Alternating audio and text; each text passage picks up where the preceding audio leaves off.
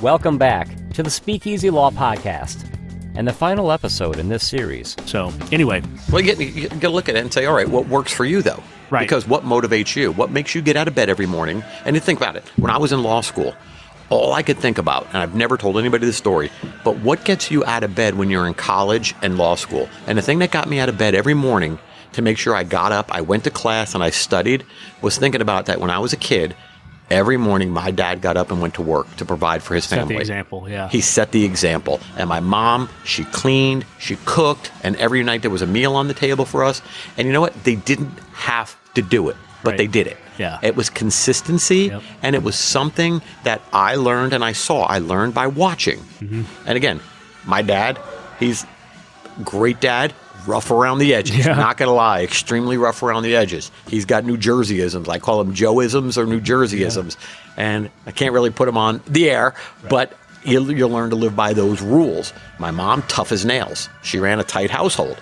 But you know what? For me, it worked. Yeah. And again, laying there, I'd get up in the morning. I had a 7 o'clock Monday, Wednesday, and Friday, or 7:30 a.m. class, tax. The most boring freaking class in law school you could ever take. On a Monday, Wednesday, and Friday. But I got my butt up every damn time. Because your dad did. Because my dad did. And I thought later I'd say, you know what? My dad, and he'd call me once a week and say, hey, man, I'm with you. I'm there for you. You know, Really? Yeah, he was What a every testament week to he'd him, call me. because a lot Every of week. times those old school stories of the old school dad Yeah, he was. Well, that's when he are started. not congruent. That's with when he the dad started who checks being. in. No, he never checked in until I was in law school. My dad always worked his ass off Yeah. and provided for his family, and he's still working today, and he's almost 80. And I hope I can achieve that goal to keep working, because I hate to say it, when you retire, you die. And I don't want to live It's that funny. life. I've watched, I want to work. We get the opportunity in our community to watch a lot of case studies on retirement. And I agree with you. I think, in my opinion, slowing down a little bit when you're 40 so that you can do it for 40 more years, you have something to contribute. You have a lot of experience. The people who go cliff retirement at 62, I don't care what their assets are, 10 million, 20 million, 30 million, the likelihood they're going to end up depressed or an alcoholic is so high, because what do you do with your life? You know, if you don't have something to do, if you don't have some work to contribute to, if you don't have a way to better the world, there's only so much you can do, and then it gets deflating, you know? So My in-laws are living pretty happy right now. Well, how far into retirement are they?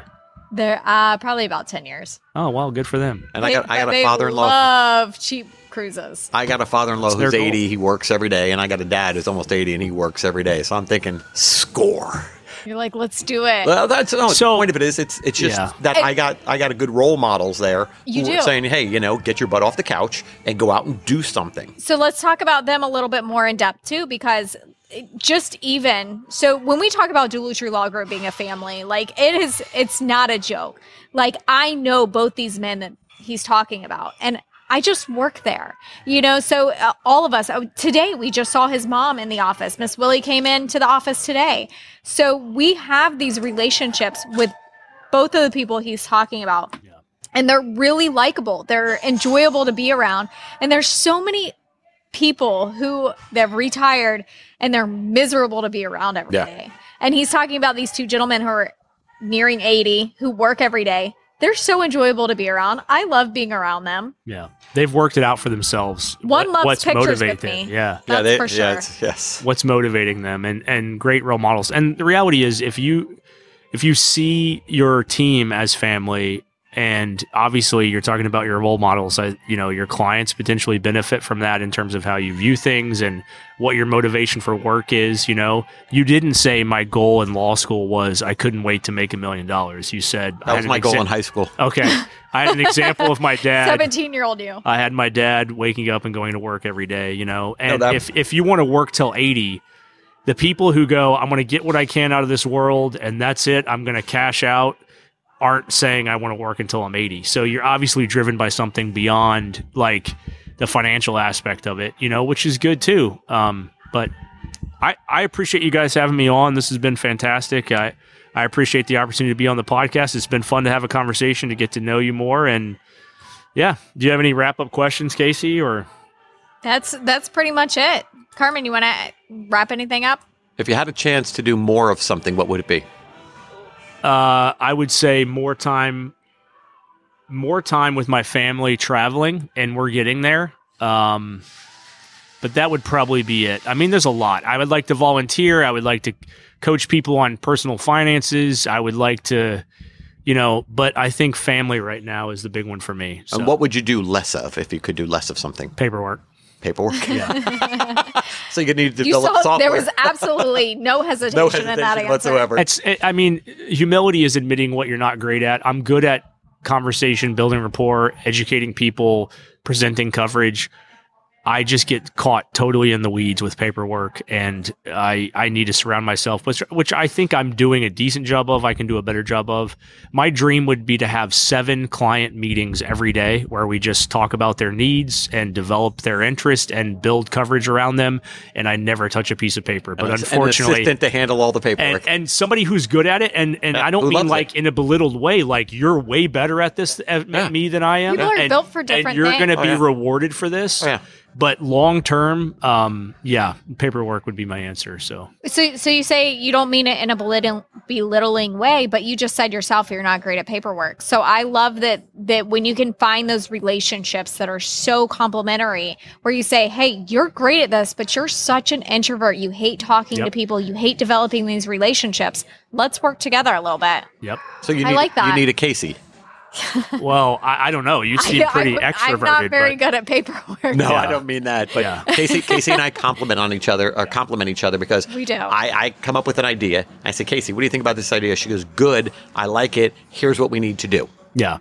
Because I'm not the implementer. Implement, right? So I'm not an implementer. In our world, we call Carmen the visionary, Yes. and I'm the implementer. Well, I think any business really, truly has people with different skill sets. And, Absolutely. But you have to have the humility to go, you're smarter than I am in this area. There's no doubt about it. You're better than I am at this. I don't think I ever said those magic words of you're smarter than me, Casey, Right. but I think it's implied. Right.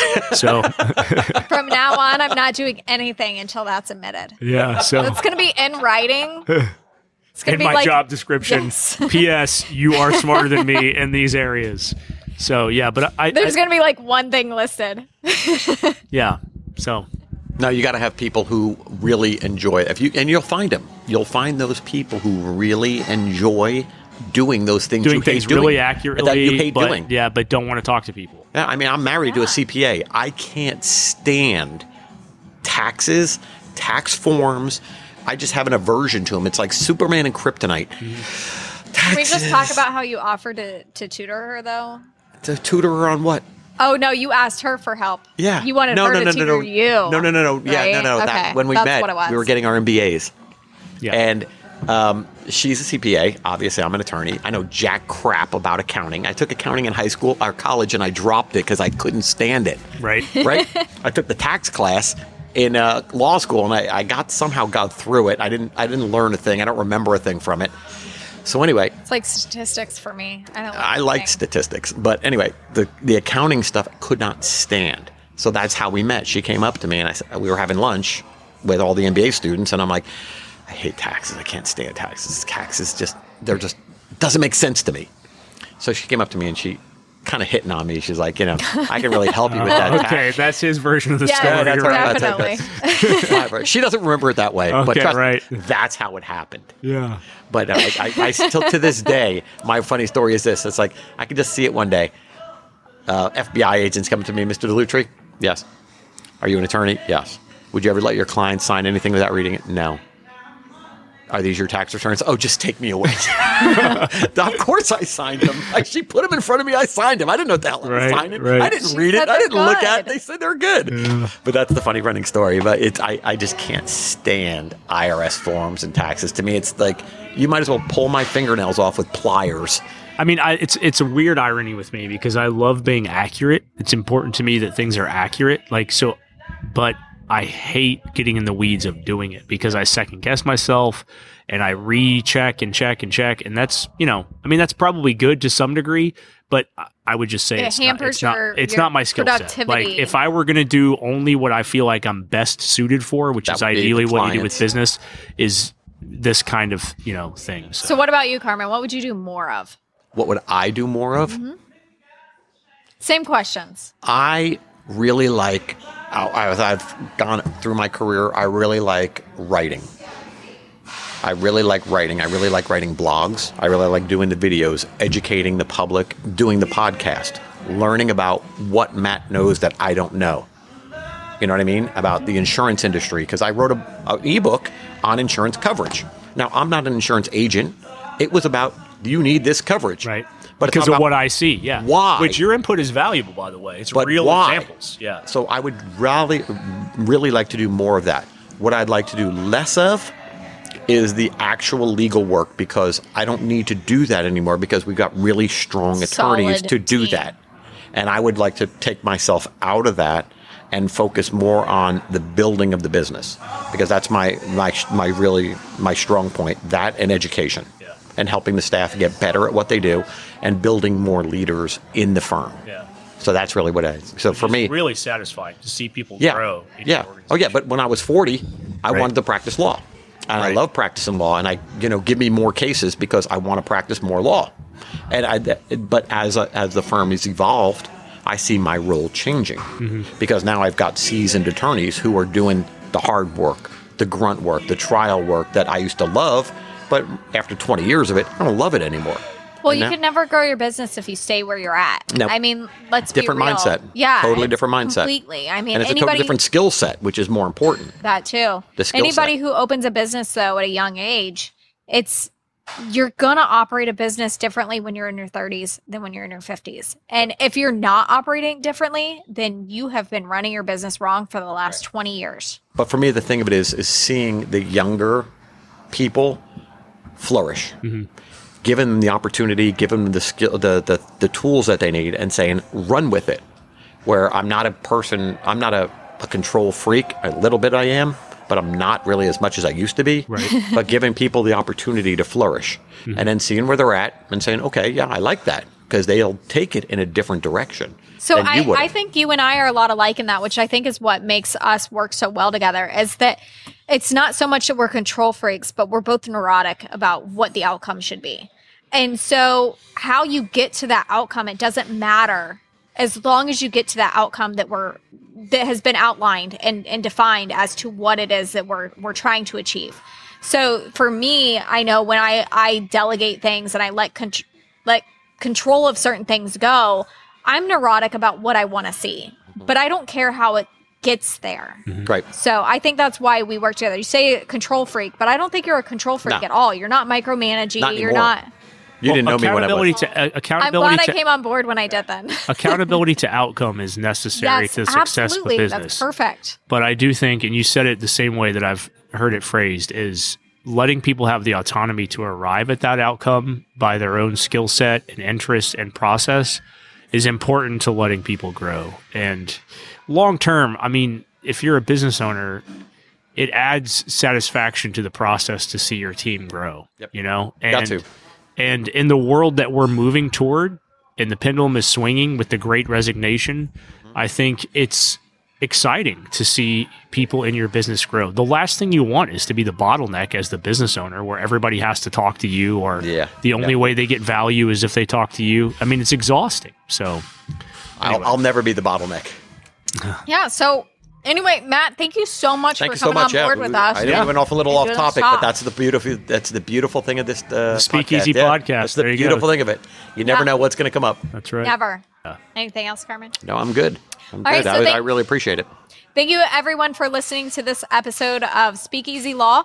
I know that we took you through a few parts of this and a few different episodes, so thank you so much for tagging along with us. We hope you learned something, and we will be back next time with a new guest and a whole new topic.